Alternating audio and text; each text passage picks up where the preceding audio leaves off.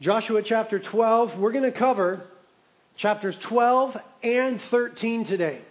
Never been done in the history of reality ever that we have covered 2 chapters. I mean, it takes us hours to get through 2 verses, much less 2 chapters. But we'll do it, and in a timely fashion. The Lord has given me a plan, and I think it's all going to fit together nicely. Let's pray. Lord, we thank you so much for your word. And really, it's like pulling up to your favorite restaurant when you're just starving. That's what it's like to open your word for us. It's so wonderful. It nourishes our soul so immensely. And some of us are famished, really, for your word today. And we need to hear from you, Lord. We've come here desperate to hear from you. We're like the woman that was pursuing after you that knew if she could just touch the hem of your robe that something would happen. Many of us have come here in that fashion. Just seeking, just needing, just wanting. Lord, we thank you that you're able to meet all our needs and that in you we are completely satisfied. We thank you that you have chosen to enter into relationship with us, Lord. And others of us, Lord, we've been eating your word, we're well fed and we're healthy, but there's some refining that needs to happen. There's some fitness that needs to take place. Would you speak to those as well, Lord? We believe today that your word is living and active and awesome and able to do incredible things in our lives. And so, Lord, I would, before the congregation that I love with every fiber of my being, ask that you would please anoint me to communicate your word, that it would be all of you and none of me. Lord, I ask as John the Baptist did, that I might decrease, that you would increase in our midst, and that your people would be blessed by your Spirit working through your word. We ask it together in Jesus' name. Amen. Amen. Well, let's look at chapter 12, verse 1.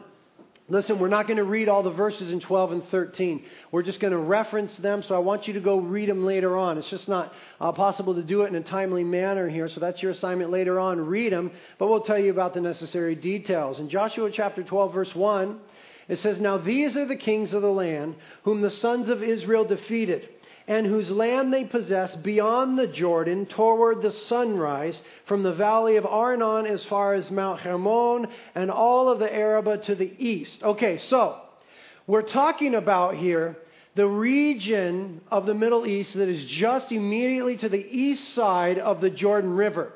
Okay, we've been journeying through 7 years of the Israelites' life here in the book of Joshua. For 7 years, they've been in the land of Canaan. They've been fighting the battles. The Lord has given them a great victory. Now there's a shift in the book.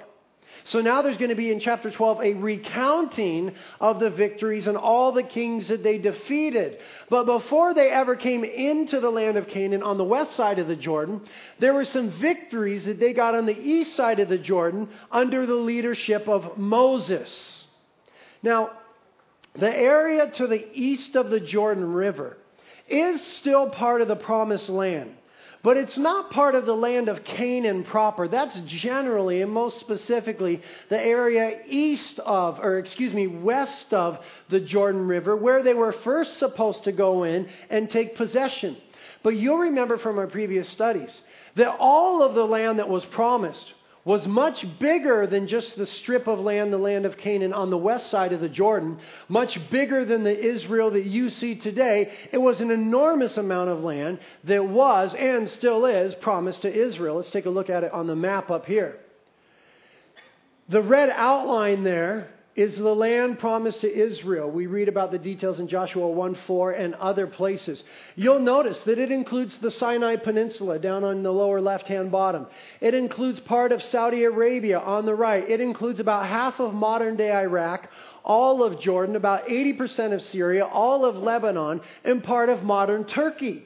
Is the land that was promised to Israel by God. That larger area is popularly referred to as Eretz Yisrael Hashlema, the greater land of Israel. Eretz Yisrael Hashlema. You want to try it? Eretz Yisrael Hashlema, greater Israel. That is the region, that is the land promised to the people of Israel. Tragically, all that they ever took hold of is that little blue encircled area to the left center there.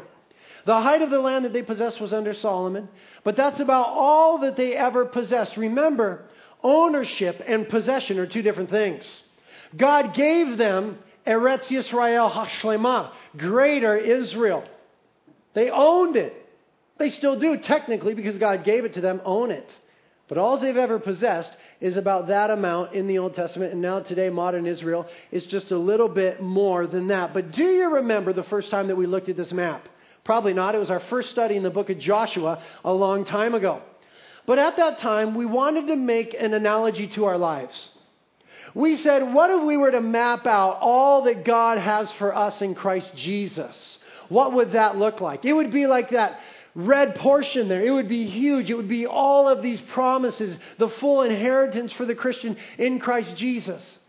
And then we said, probably if we were to be honest and map out what we have really laid hold of, what we really take possession of, what we're really walking in would probably be a significantly smaller portion. And tragically so. Just as it was tragic that Israel never laid hold of all the land. All they had to do was possess it by faith. God told Joshua, wherever you put your feet, that's going to be yours. They were never obedient to get all of what God had for them. And so it's often similar in our lives, and tragically so. The goal of the Christian life is to lay hold of practically what Jesus Christ has accomplished positionally for us. All the riches of God in Christ Jesus. And so I want to bring this map to your attention again. And I just want to ask you, are you pursuing after all that the Lord has for you? Even the Apostle Paul says, I haven't attained to it yet. Well, none of us has probably attained to all that we have in Christ Jesus. But are you pursuing after? That's the question. That's the important thing. Are you pursuing after the Lord hard? Or are you sort of lackadaisical in your Christianity? Are you just sort of meandering? You'll still get to heaven. Lord still loves you. You'll still be blessed. But there's just some things you're going to miss out on. The fullness of all that God has for you. And I want Eretz Yisrael Hashlema. I want the greater portion, everything that the Lord has for me. Amen? Amen? Now, transitioning. Before the death of Moses, while the children of Israel were just finishing up their wilderness wanderings on the east side of the Jordan River, they did defeat two kings on the east side there. And that was Sihon, the king of the Amorites, and Og, the king of Bashan. Now, those kings are mentioned in verses 2 through 5 of chapter 12. We're not going to read it, but that's where those two kings that the Israelites conquered under Moses, before Joshua was the leader, were, and it talks there about their territory. And that territory looks like this on the map. That portion to your right, I don't know if you could see it, but it was just highlighted in a green color. So all to the right of the Jordan River and the Dead Sea and the Sea of Galilee was an area that was conquered by Israel before the leadership of Joshua. Now look what it says in verse 6. Moses, the servant of the Lord, and the sons of Israel defeated them. Okay, that is Sihon and Og. And Moses, the servant of the Lord, gave it to the Reubenites and the Gadites and the half-tribe of Manasseh as a possession. Now, do you remember the story of the Reubenites, the Gadites, and the half-tribe of Manasseh? That's a very important one, and they're brought up here again, so I just want to remind us of that story and draw some analogies, perhaps, to our life. The story is found in Numbers 32, verses 1 through 22. We won't turn there now, but you might want to read it later. We've read it in previous studies. But basically, Israel, under the leadership of Moses, is heading toward the land of Canaan. They're heading toward the promise. They know that the ultimate goal is to cross over the Jordan and possess the land of Canaan. But the tribe of Reuben and the tribe of Gad and half of the tribe of Manasseh come to Moses and say, Moses, we have a lot of livestock. And we have a lot of possessions. They were wealthy tribes, these 2.5 tribes. We have a lot of stuff. And we're here on the east side of the Jordan River, and we're looking around at this land, and we've already beat up these kings. And you know what? This land looks pretty good to us. This is really enough for us, Moses. We don't desire to go any further. We have a lot of stuff. It'd be easier for us if we just settle down with our stuff in this comfortable place. We don't want to go across the Jordan. And Moses said, oh, Reuben, Gad, Manasseh, don't do that. That is a sin against the Lord. God's will for his people Israel at this juncture in history is that we all go over the Jordan River into the land of Canaan and begin to take possession from there. That's God's plan for your life. Why are you rebelling against the Lord? This is the same sort of rebellion as your fathers in Numbers 13 and 14 when they refused to enter the promised land the first time because of a lack of faith. Moses said to the Reubenites, the Gadites, and the half-tribe of Manasseh, do not do this. You must go over and just obey the Lord. That's his plan for your life. And they blatantly said to Moses, no, we're not going.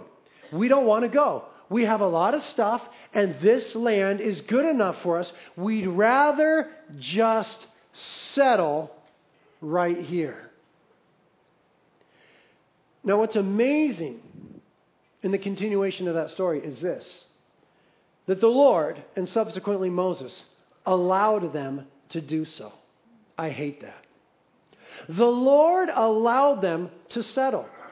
God's best and highest for them was to cross the Jordan and to begin to take possession from there. That was God's plan for them. And when they came to the Lord via Moses and said, we don't want your plan for us, this looks better to us, the Lord said, okay, if that's what you want, then that's what you'll get. And he allowed them to settle on the east side of the Jordan. Now that was a monumental compromise in their lives. God always has for you his first best in his heart. He wants you to attain to, he wants you to experience, he wants you to walk in his best and his highest. He is your loving heavenly Father. And every good and perfect gift comes from the Father of lights above. Amen? And he has good things stored up for you. But sometimes in our lives, we say, Lord, it's far enough for me right here. I don't want to go any further. I'm comfortable now. I have a lot of possessions now. And I don't want to go anymore. We've been going with you for a long time. And so we choose to settle and we compromise. And the Lord, in his amazing sovereignty and wisdom, honors free will. He didn't force them. He allowed them to settle in that place. So what they then got effectively is second best for their life. First best would have been to follow the Lord's plan and to cross over and take possession from there. What they ended up with because of their compromise, because they chose to walk by sight and not by faith, you see, they couldn't see what was on the other side of the Jordan. They had only heard rumors. But they saw what was before them. And so they went with what they could see instead of what the Lord said. The Lord says repeatedly through Scripture, my people shall walk by faith, not by sight. They wanted to walk by sight. And they settled for second best. Now, God is so good and merciful and kind. They would still be blessed.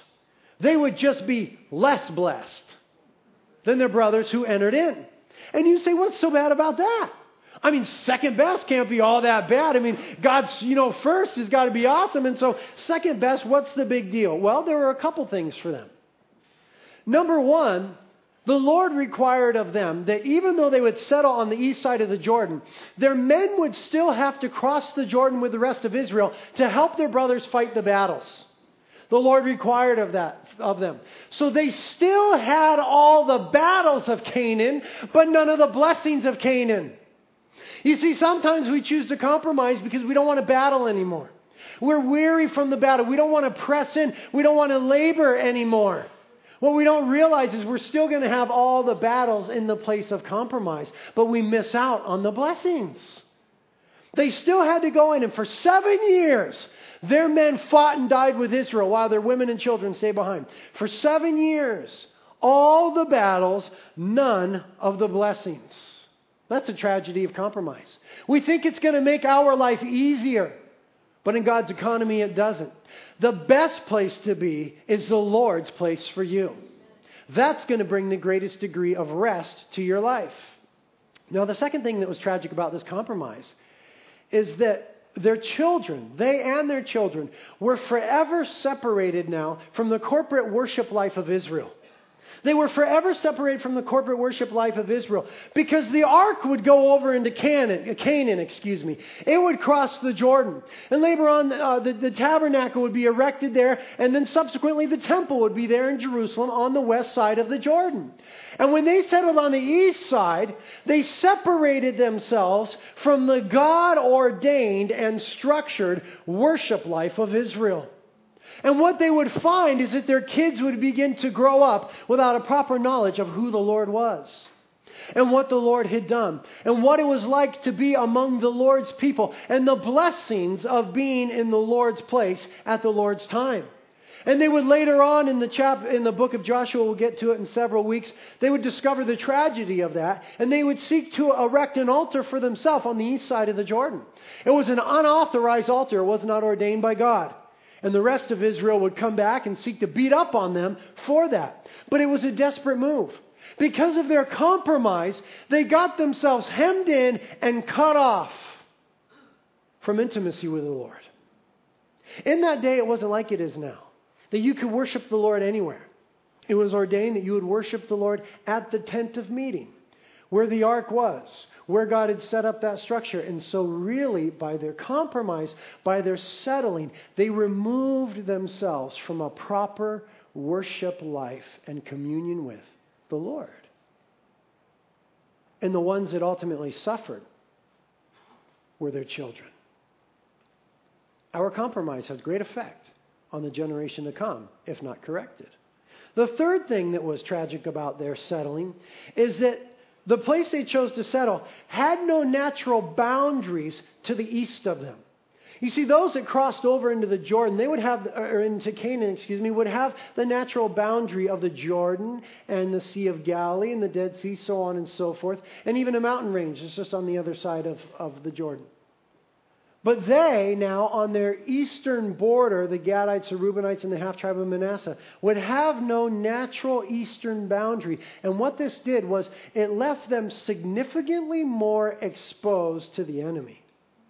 And what we see in their life is that they definitely had more trouble with the enemy than they would have had if they had just obeyed the Lord. Now that's a truth you can bank on. We will have more trouble with the enemy, Satan, when we walk in disobedience than we will if we will just obey the Lord. Why? Because we leave ourselves open to the attack.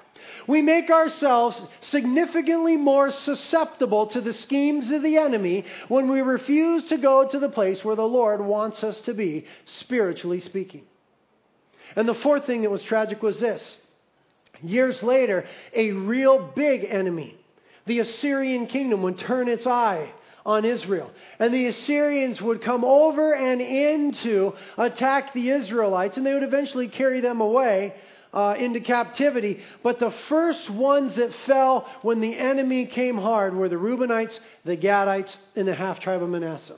When the Assyrians invaded in 722 BC, they and their families were the first to fall, and they were removed from that land that was so precious in their sight, and they would never return there again. We're told the story in 1 Chronicles 5. So what seemed in their own wisdom to be so wonderful ended up being horrible for them and their children. They still had to do all the battles, but they had none of the blessings. They were removed from the worship life, and their children suffered.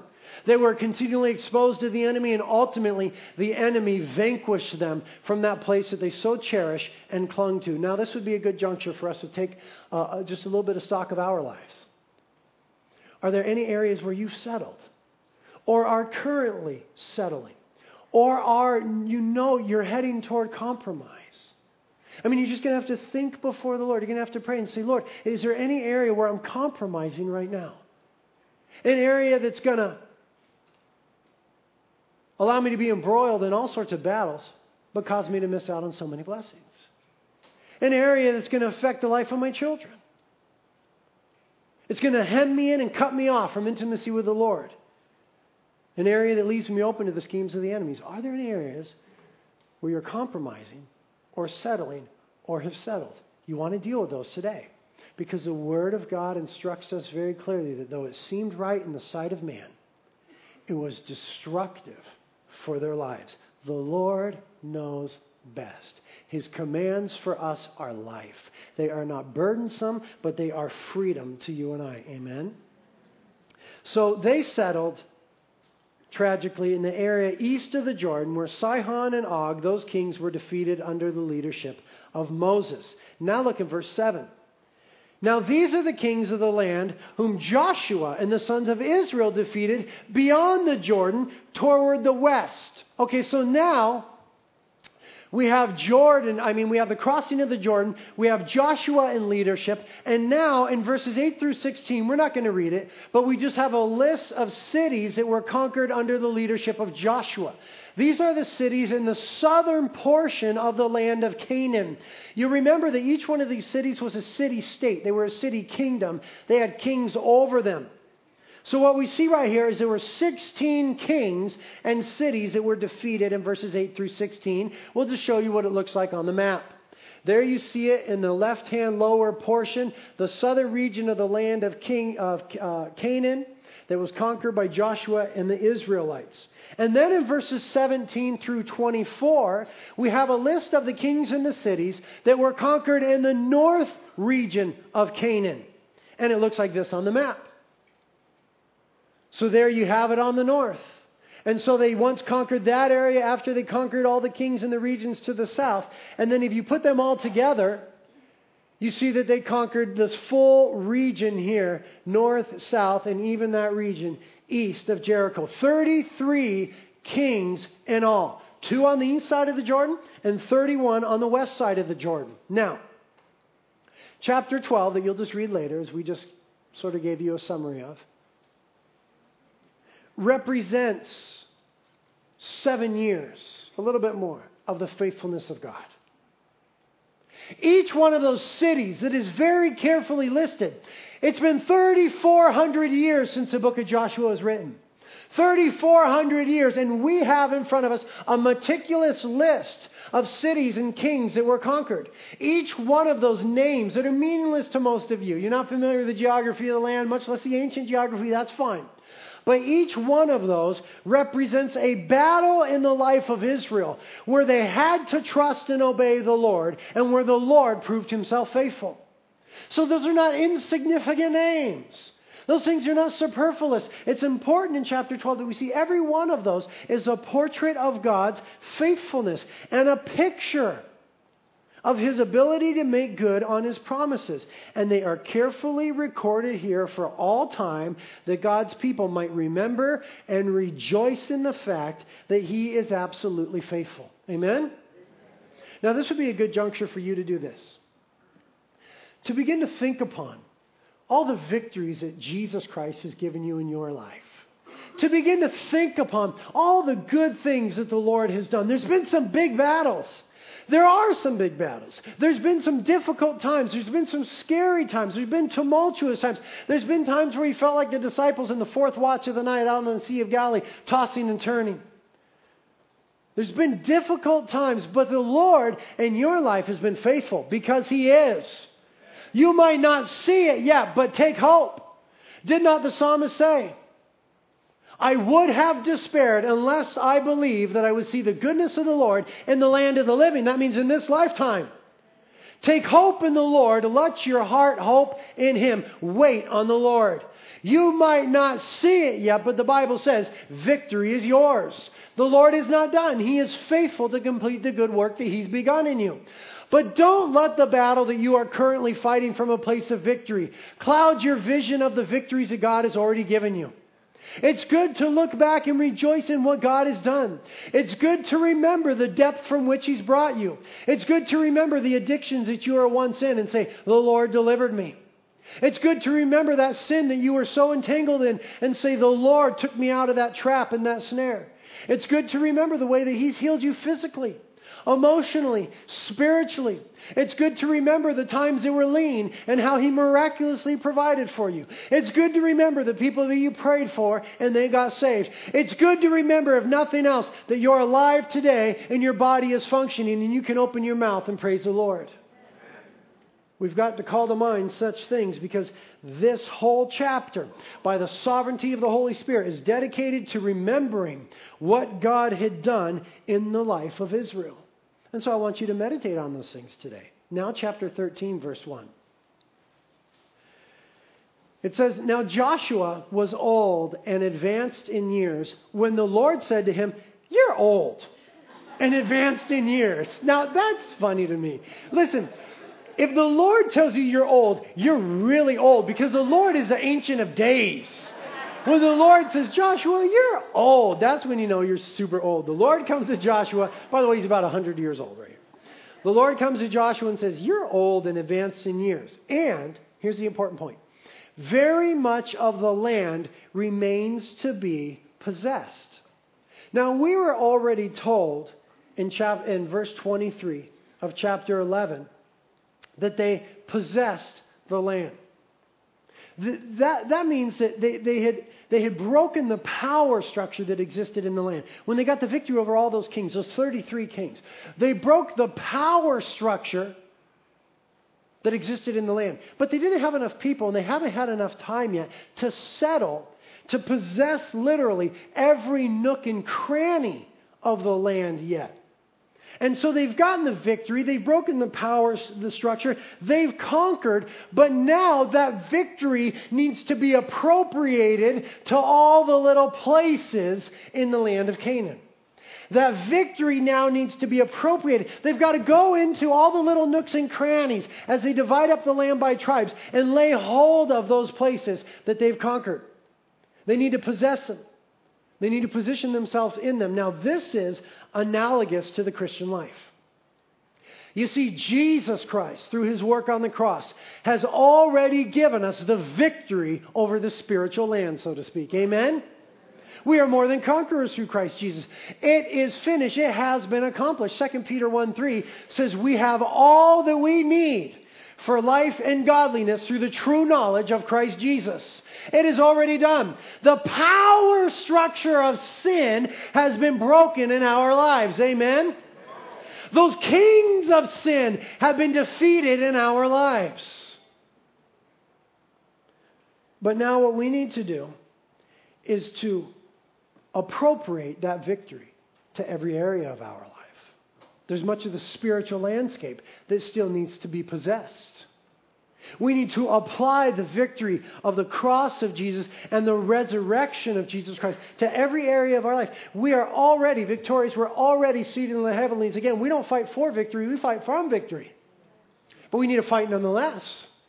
And we need to lay hold of, by faith, the victory of Jesus Christ over sin, death, and the devil for every area of our lives.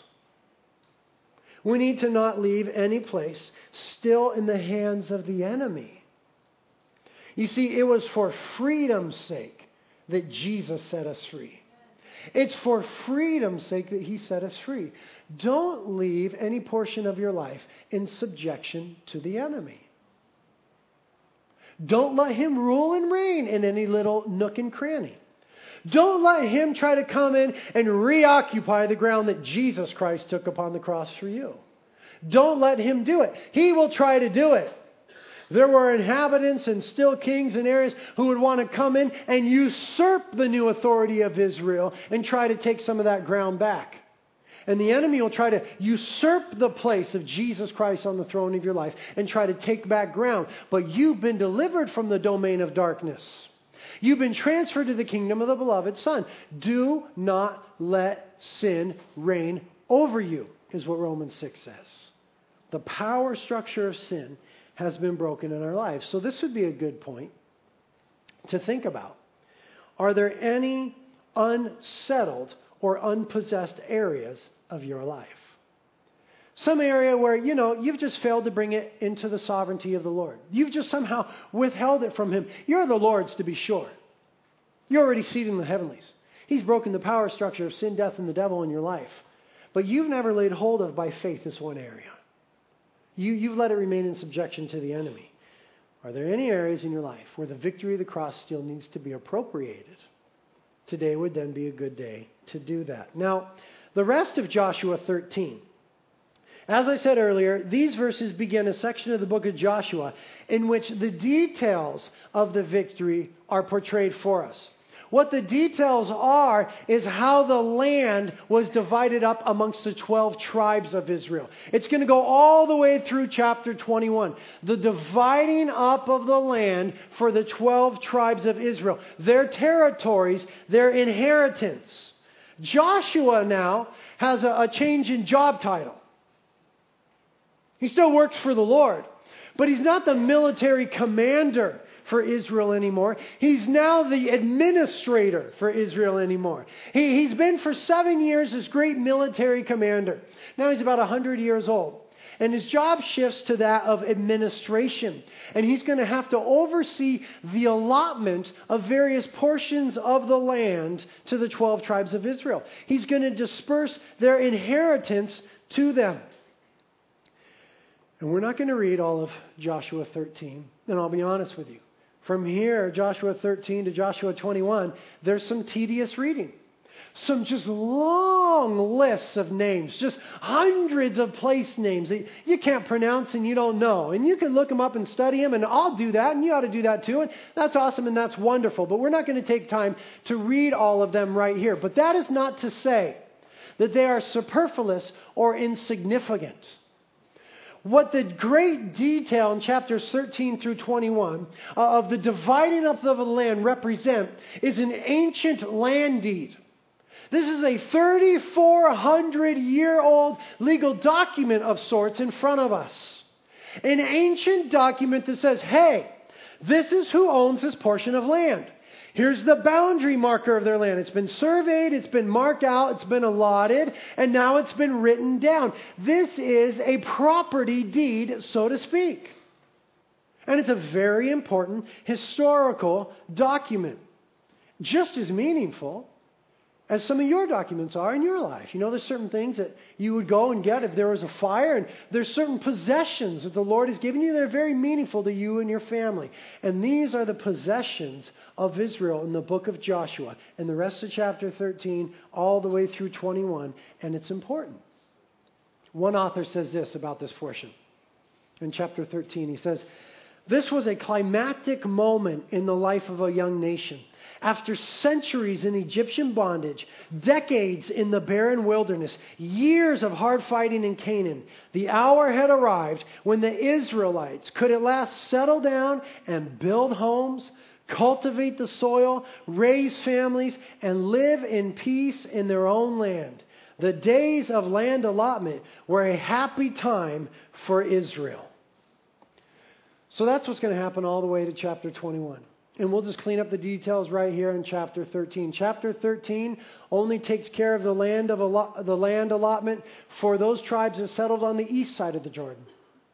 The Gadites, the Reubenites, and half of the tribe of Manasseh. Chapter 13 and all those place names and those details are the boundaries of their possession. Isn't it kind of the Lord? That even though they settled, even though they compromised, even though they blew it, the Lord still allowed them to have a possession in the land. He really did. That was very kind of the Lord. It wasn't God's best for them. It was God's second best. It was costly to them. But nonetheless, the Lord was merciful, and they got an allotment of land. And here it is on the map for you, so we don't have to read all of it. Manasseh, up on the north there to the east side of the Sea of Galilee. Gad, all along the east side of the Jordan River. And Reuben, down toward the Dead Sea. That was the land that was allotted to them. There's just a couple verses here that I want to end with in chapter 13. I want to draw your attention to verse 13 of chapter 13.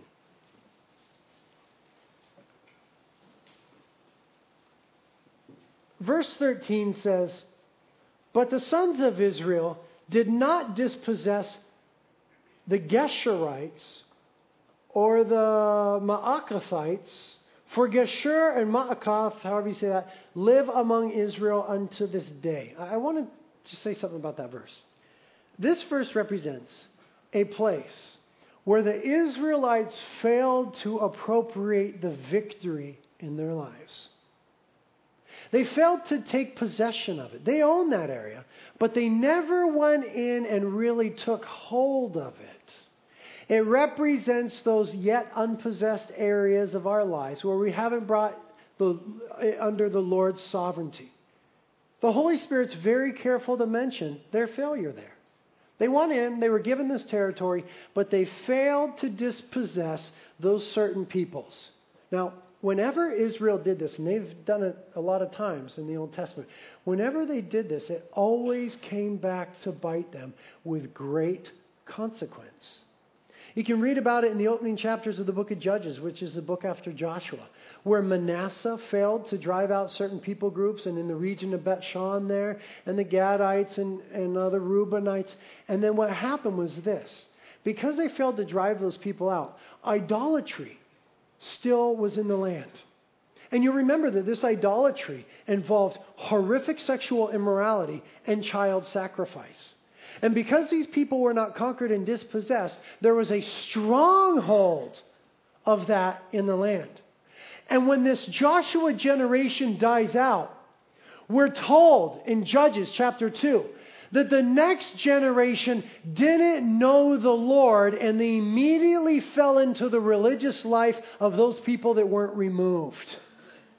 Which means they fell into sexual immorality and murder of the children. They immediately fell away from the Lord because Israel just said, we don't need to possess that area. And that compromised area became a stronghold. And the enemy just waited until that zealous Joshua generation died out and came in and took advantage of the next generation.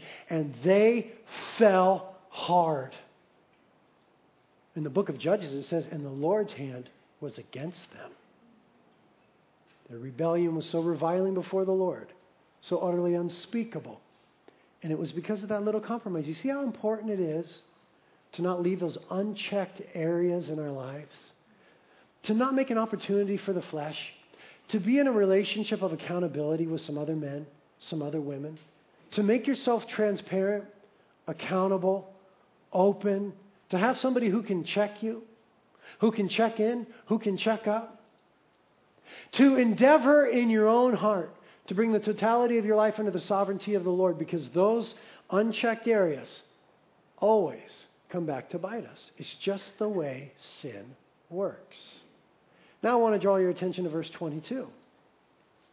On a positive note, it says, the sons of Israel also killed Balaam, the son of Beor, the diviner, with the sword among the rest of their slain. They killed thousands and thousands of people.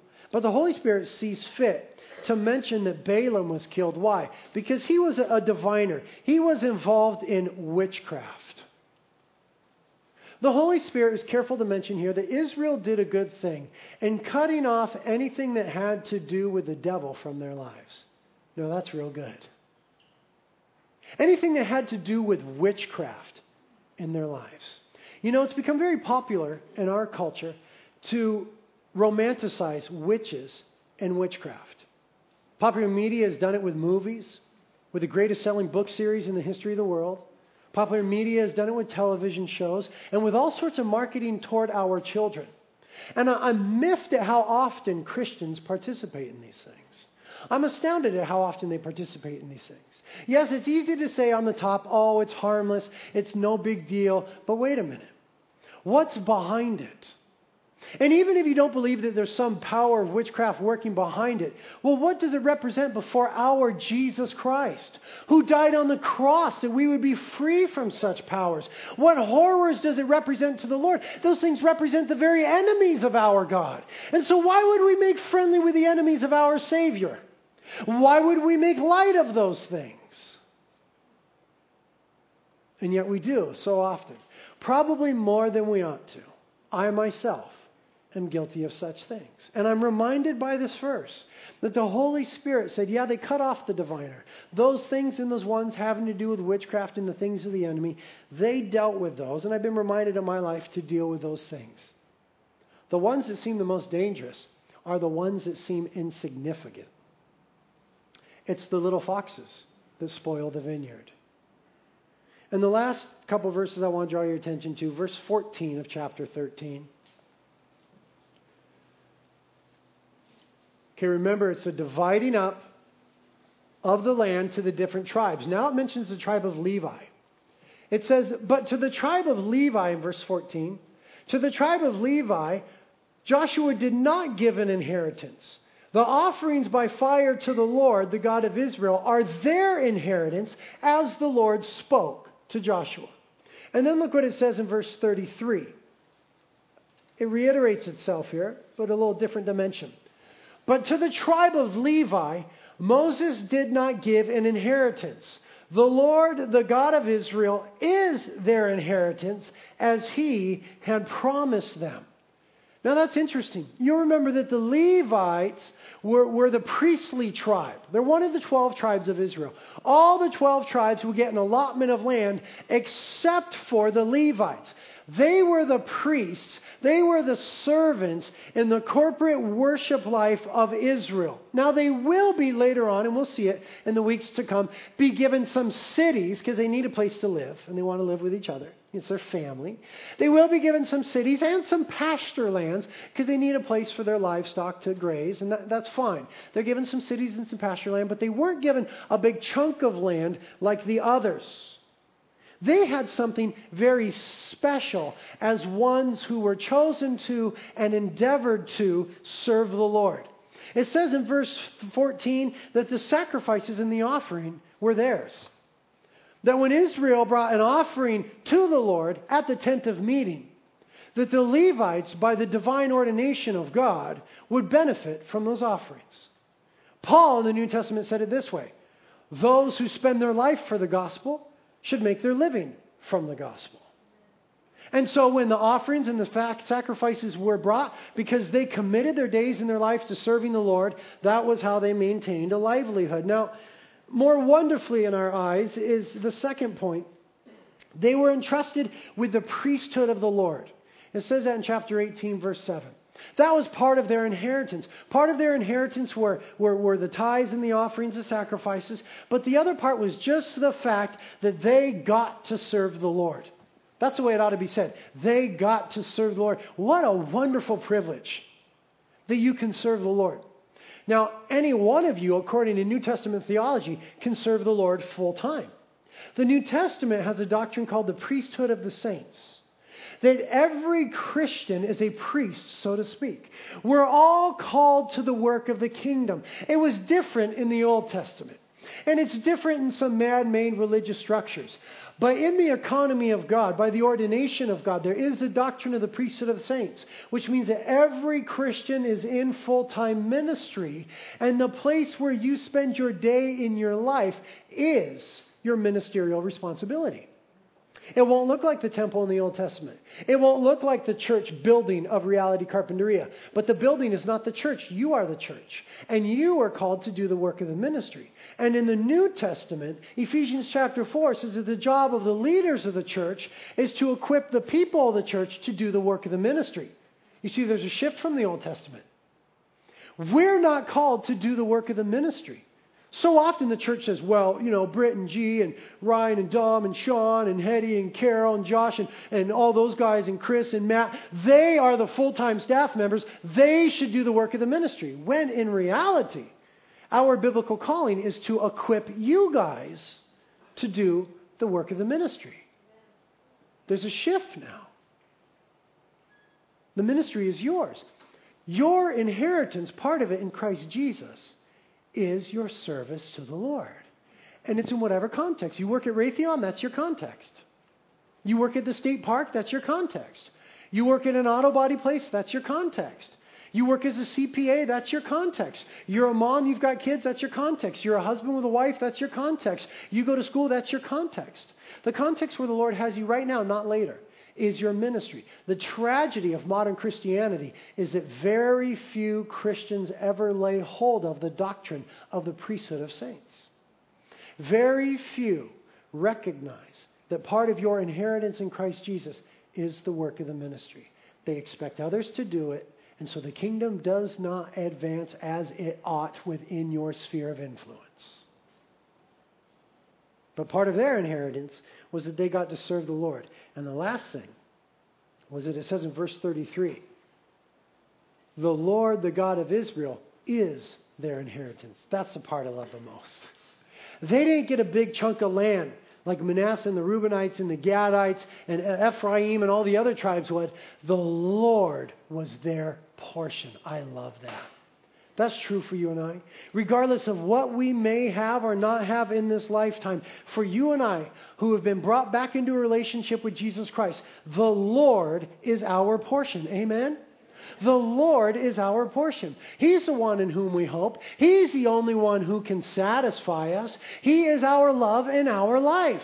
The Lord is our portion. When we get skewed in our perspective, and we start to look for satisfaction and fulfillment and wholeness and meaning and other things, it will always leave us wanting. It will always leave us wanting. It doesn't matter what it is. You can be rich and famous and whatever it is. But if you don't let the Lord be your portion, you will never be satisfied in where the Lord wants you to be. The Lord is our portion. And I look at the dichotomy between the Reubenites, the Gadites, and half of the tribe of Manasseh, who said, we want this, and the Lord gave them what they wanted. And the Levites, who said, we'll serve the Lord, and who got so much more. The Lord gave to the Reubenites, the Gadites, and the half tribe of Manasseh what they wanted. The Levites said, we'll just take what we get. And they got the greater portion. They got the Lord. Did not Jesus say, seek first the kingdom of God and His righteousness, and all the other junk will be added unto you. Bad translation. All the other stuff will be added unto you. Therefore, don't be anxious about tomorrow, for tomorrow has enough drama of its own. Bad translation. Enough care of its own. Each day has enough trouble. So, I just love the fact that their portion was the Lord. Now, every one of you has a white piece of paper in the chair in front of you. And also a little golf pencil there. I want you to take out that piece of paper right now. Take out that piece of paper in some sort of writing utensil.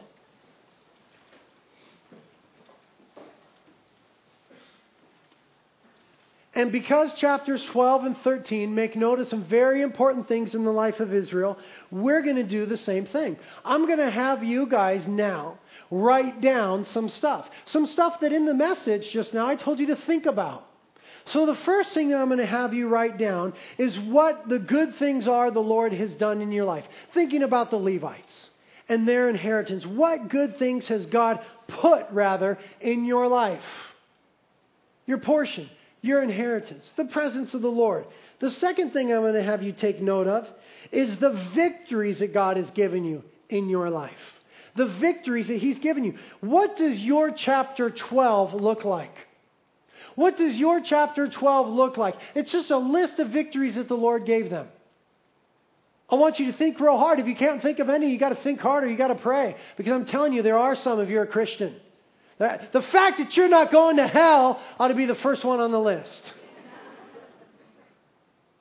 And so we're going to make a list of good things God has put in our life, victories God has given us, and I encourage you guys to really boast in the Lord. The Psalms tell us to do so. Psalm 66, come and hear all who fear God, and I will tell of what He has done for my soul. Psalm 96 says, tell of His glory among the nations and His wonderful deeds among all the peoples. Psalm 92, for Thou, O Lord, hast made me glad by what Thou hast done, and I will sing for joy at the work of Thy hands. Psalm 107, give thanks to the Lord, for He is good, for His loving kindness is everlasting. Let the redeemed of the Lord say so. And Psalm 111, praise the Lord, I'll give thanks to the Lord with all my heart in the company of the upright and in the assembly. Great are the works of the Lord. Look at this. They are to be studied by all who delight in them. Splendid and majestic is His work, and His righteousness endures forever. He has made His wonders to be remembered. The Lord is gracious and compassionate. So I am encouraging you to remember what the Lord has done in your life. And to write them down. How can you study if you don't write them down? To write down the good things that the Lord has done in your life.